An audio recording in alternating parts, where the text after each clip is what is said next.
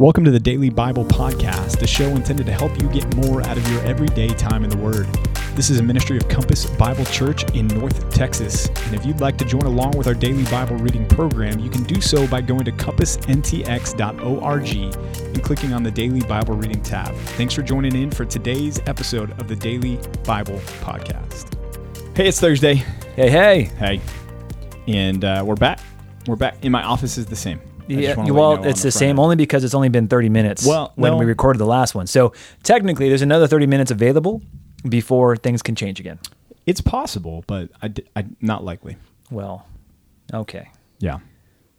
I'm still thankful God doesn't change. That's all I'm saying. Yeah. That's fine. That's great.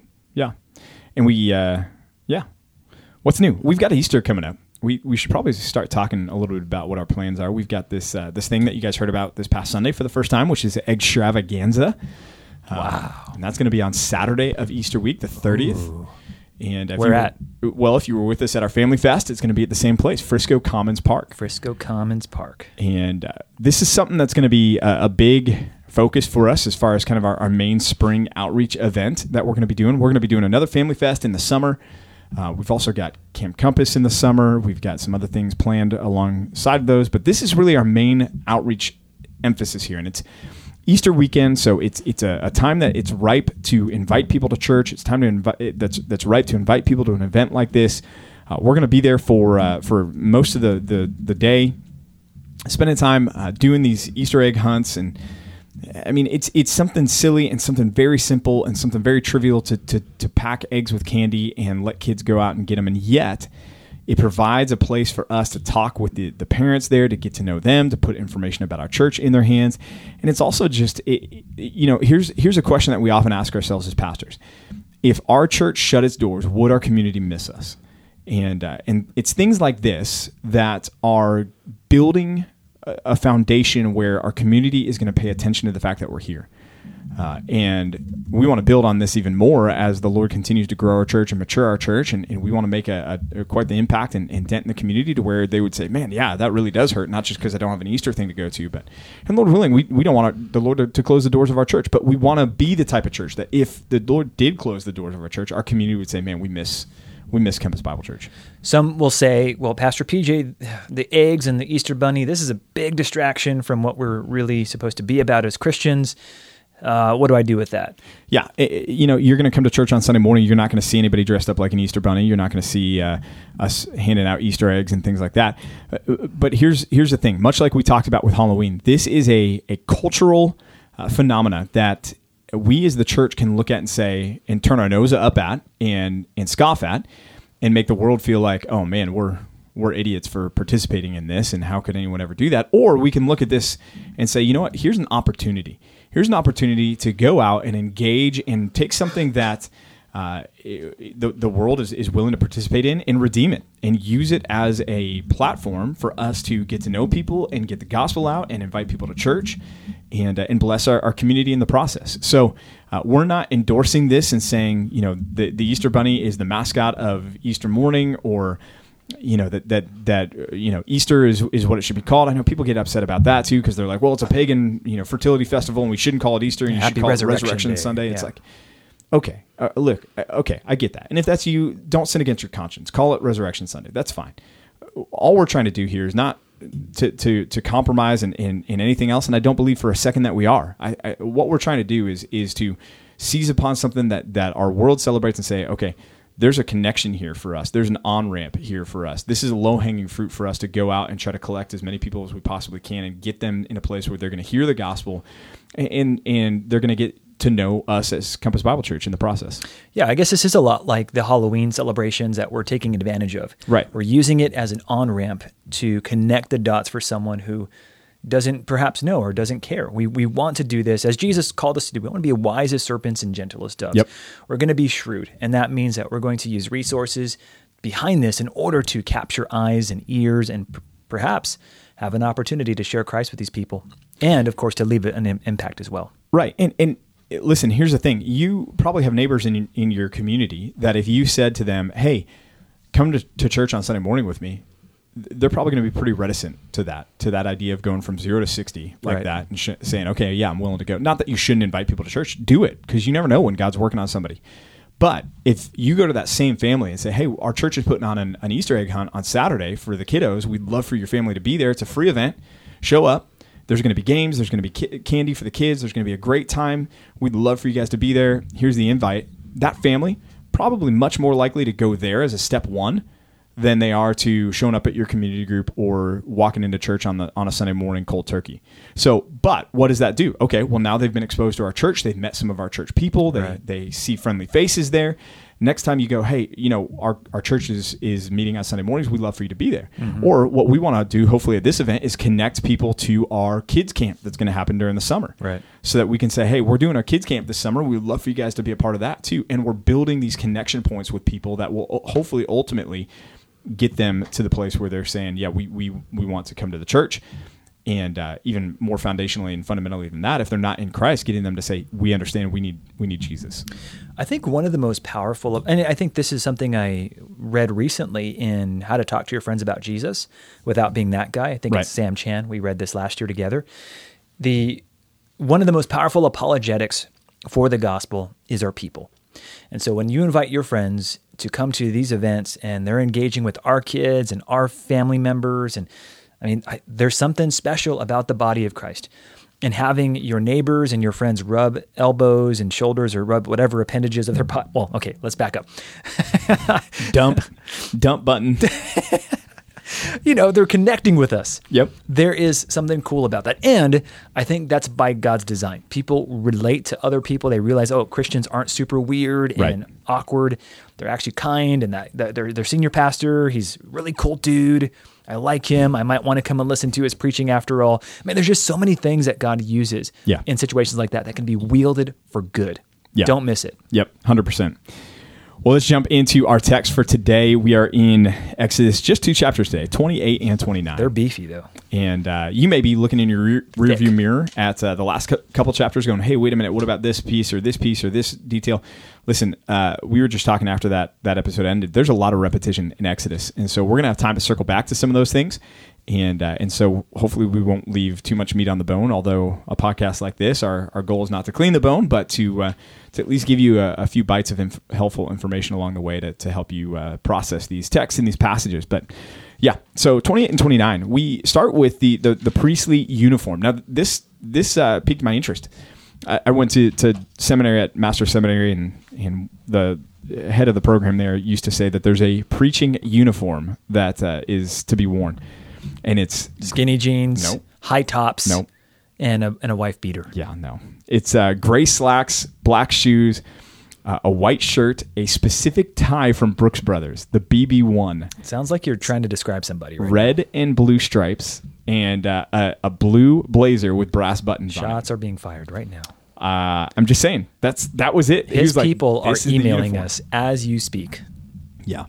Yeah, but it is interesting. So much attention is given to the clothing of the priest. And it's interesting that right off the bat in verse 2, he says that this is for glory and for beauty.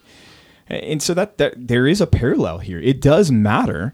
If your pastor, and thankfully he doesn't to this point, but if your pastor just rolls out of bed and shows up in shorts and a T-shirt and he's looking unkempt and he goes to open the Word of God, there's the one side that says, well, what does it matter? God's Word is the power, not what the person is wearing.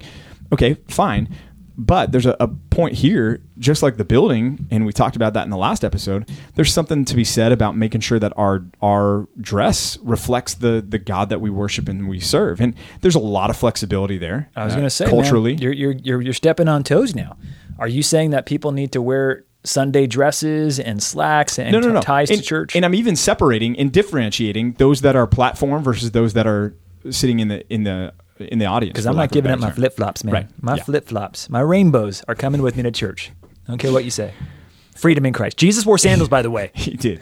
You're right. No, but there is a difference. And I would differentiate in that. And we have a casual culture around us, and our church is overall pretty casual. People do show up in shorts and a T-shirt, and that doesn't bother me. It's not. I don't take any offense at that.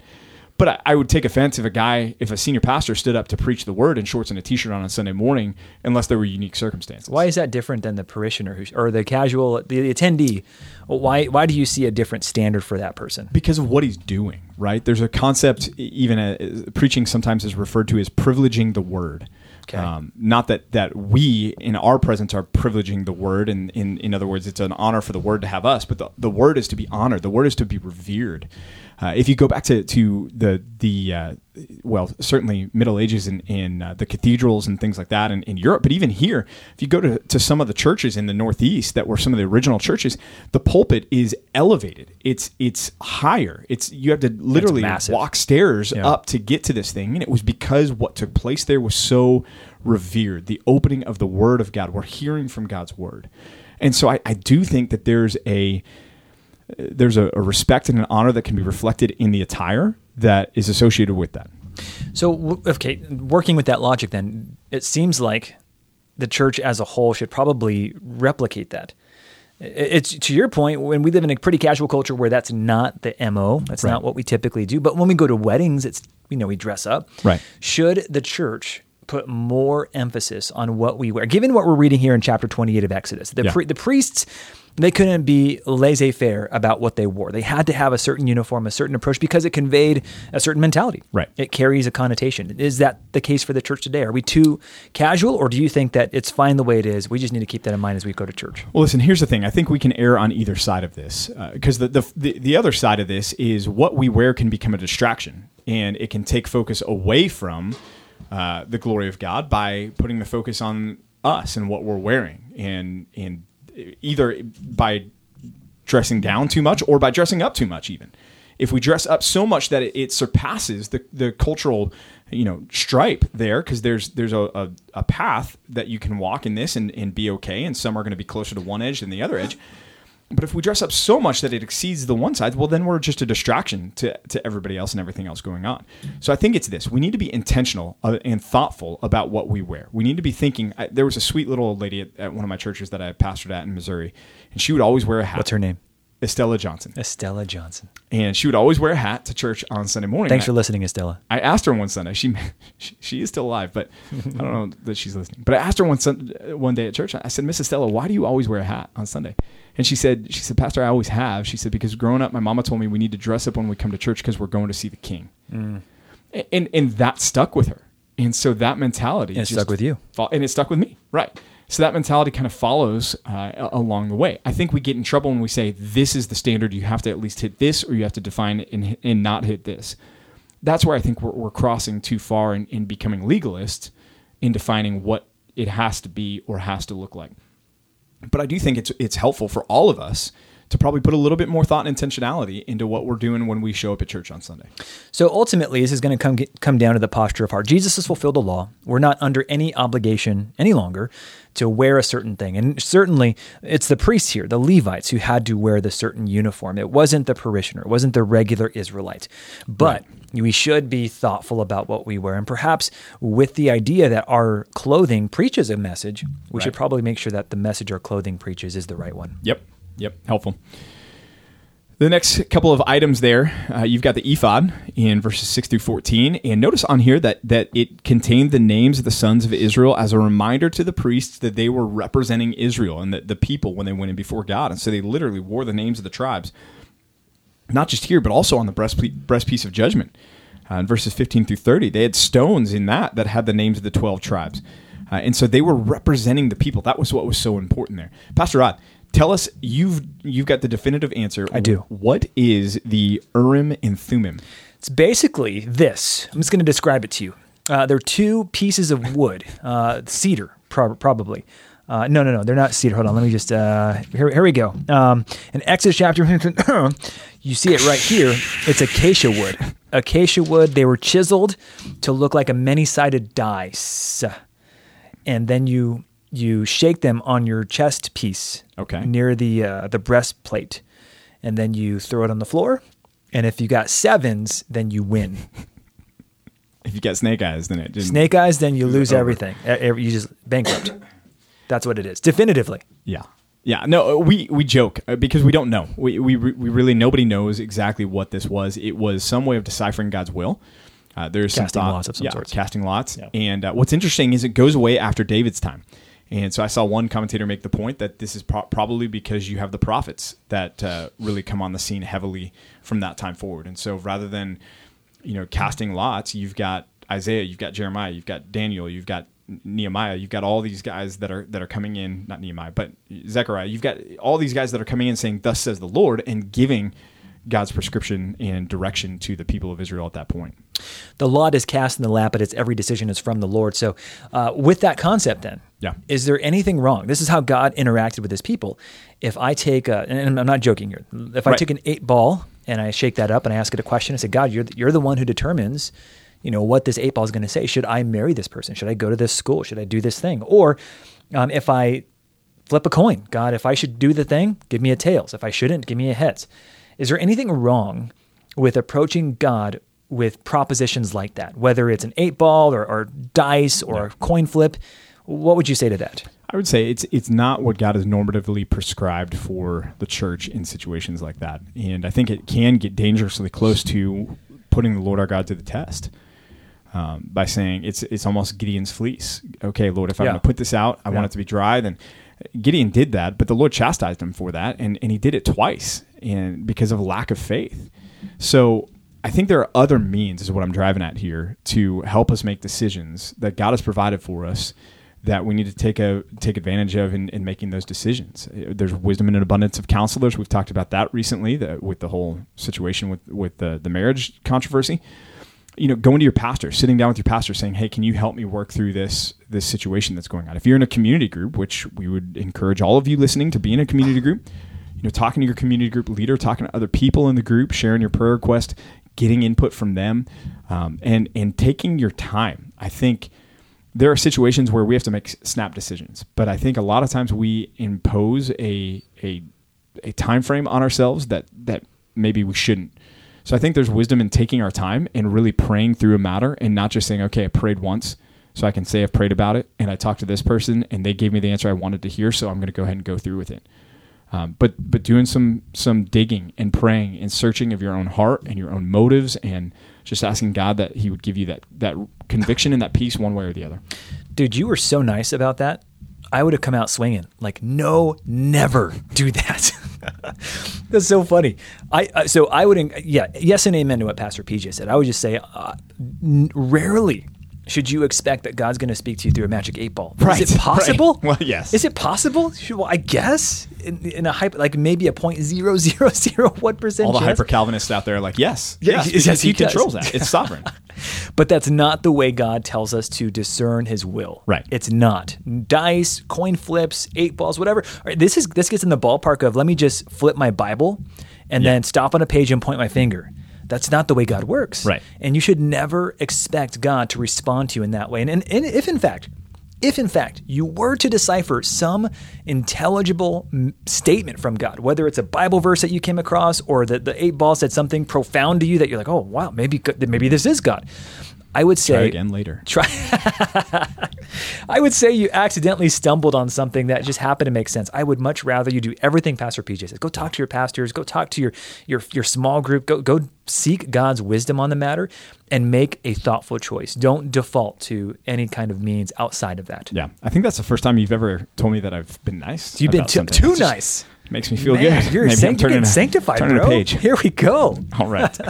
Well, hey, the priestly robe and the bells. This one's kind of funny, and nobody knows for sure. Bling, but bling. Some people think that the bells were there so that everybody outside would know that the priest hadn't done something wrong. Yeah. Like Aaron hadn't done messed up while he was inside, and in fact, there's no more ringing. There's legend that they used to tie a rope to the ankle of the high priest when he would go into the Holy of Holies, so that if pull him out, he makes did sense. drop dead, like you go in and get the body. That'd be prudent. And get the body. Yeah, that would be prudent. I buy that. That makes sense to me. Yeah, and because I've heard other people say, well, the bells were there to announce the priest's presence before the Lord. I'm like, what?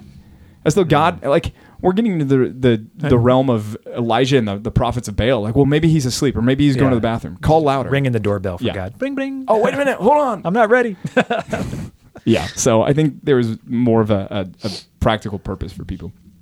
There's this headdress the turban, then there's the tunic, and then the underwear in chapter 28 there. Any more comments on the priestly garb before we get to chapter 29 there? So I love verse 36 here. You're going to make a plate of gold, engrave on it like the engraving of a signet. So this is special. It's jewelry-like, holy to the Lord. His job was to be set apart for the purposes of Yahweh.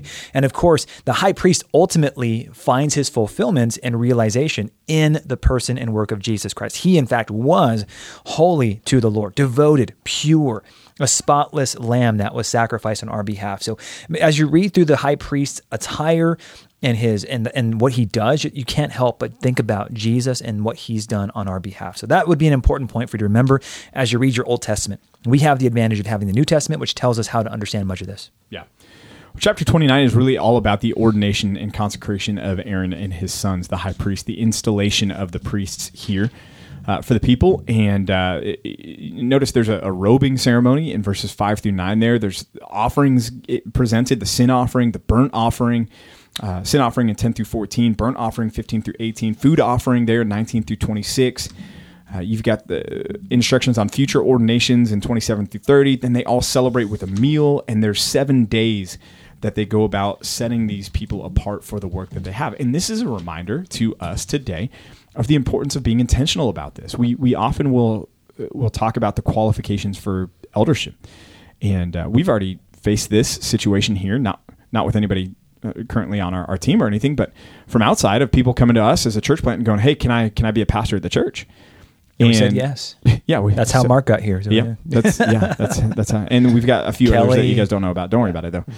No, but we've actually gone back and said, look, Scripture is clear that we need to be slow about the laying on of hands. Now that's a New Testament command to the church, but it's drawn from situations like this. Like this was an act of great intentionality. Like they are very purposeful in saying these men we're being set apart to do the work that God had called them to do. And that's true in the church today, and we do that when we install people. In fact, even when we brought Mark on staff officially, and we brought him up front to say, "Hey, look, Mark is officially a part of our team, right, as our Kidsman director, and we're doing this to set him apart, to say he's doing the work of the ministry, and that's important to recognize and to pray for and to acknowledge and to consecrate, and that's what's happening here in chapter 29. So a couple, I guess, quick points here. Verse 9, notice here that the priesthood is for Aaron and his sons. So when we talk about when we get to the next book, which is going to be Leviticus, it's speaking to the Levites, those who serve the tabernacle, those who are supporting all the work there. Every priest was a Levite, but not every Levite was a priest. Now remember, Aaron is from the tribe of Levi, but he's in a particular line, the line of Aaron, of course. His line is privileged right here by God to say, hey, you guys, by ancestry, by your genetics, you guys are going to hold the priesthood. So it's not like you take a vote and say, who's going to be the next priest, who's going to be the next guy in line. You know because of who his sons are, and that's essentially what you should pay attention to there. It's Aaron and his sons that take hold of the priesthood. Yeah, by God's design, by God's choosing. That comes up later in Hebrews. He didn't take it for himself. God chose him and said, "You're going to be the line." Right. Yeah. A couple things to note here is the interesting thing about the toes and the ears. That's here. Where am I finding that? Am I missing that? And where is this? Come on now. Just Control F it, bro. Okay. Well, I can't find it, so I apologize. It is here, isn't it? 20, verse 20. Verse 20. Thank you. I Control Pastor Rotted it. Yeah.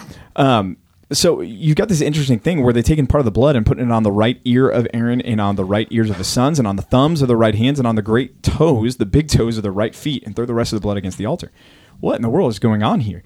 The best I've found on this, I'm interested to get your thoughts too, PR, is that this was consecrating their ears because of what they were hearing. Perfect sense, yes. Yeah, their hands for what they were doing as well as their feet. Same thing. Their path that they walk. Yeah, the path that they walk. So if you're looking at that going, what is the symbolism here? That's what they're doing. It's what they're hearing. It's what they're doing. It's how they're walking. So. And what's cool about this is that you are, as a Christian, you are a kingdom of priests to God. So you might look at this and say, well, good for them, but me, I'm not that. Yes, you are. Not in the same way, obviously, but when you're set apart for the Lord, when you're consecrated to Him, everything about you belongs to Him. Yep. And so the same kind of intentionality and care that a priest would have had about what he listens to, what he looks at, where his feet go, what he does with his hands, what she does with her eyes. This matters to them, and this matters to you now as a New Testament priest and priestess, as the case may be. So we're going to be there on Sunday with a vat of blood, and as you walk in, Pastor Rod's going to anoint your ears and your big toes.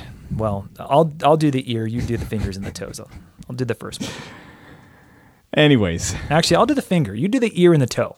Those are both very intimate places. Or maybe we just won't do it at all. You said it. I don't want to cash checks or write checks we can't cash. We're going to do it now. One last note. Notice they eat here as celebration. So our history of eating together as a church to celebrate things has a good pedigree. It's the first potluck? One of the first potlucks? Yep. Kelly loves it. Yep. So, all right. Hey, guys. Thanks for reading your Bibles. Keep reading your Bibles. And tune in again tomorrow while we tackle more of Exodus. See you then. Bye.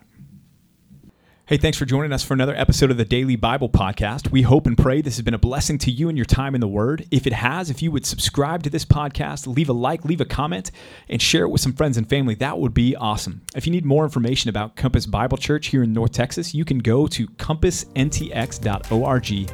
Again, that's compassntx.org, and we'll be back with you tomorrow for another episode of the Daily Bible Podcast.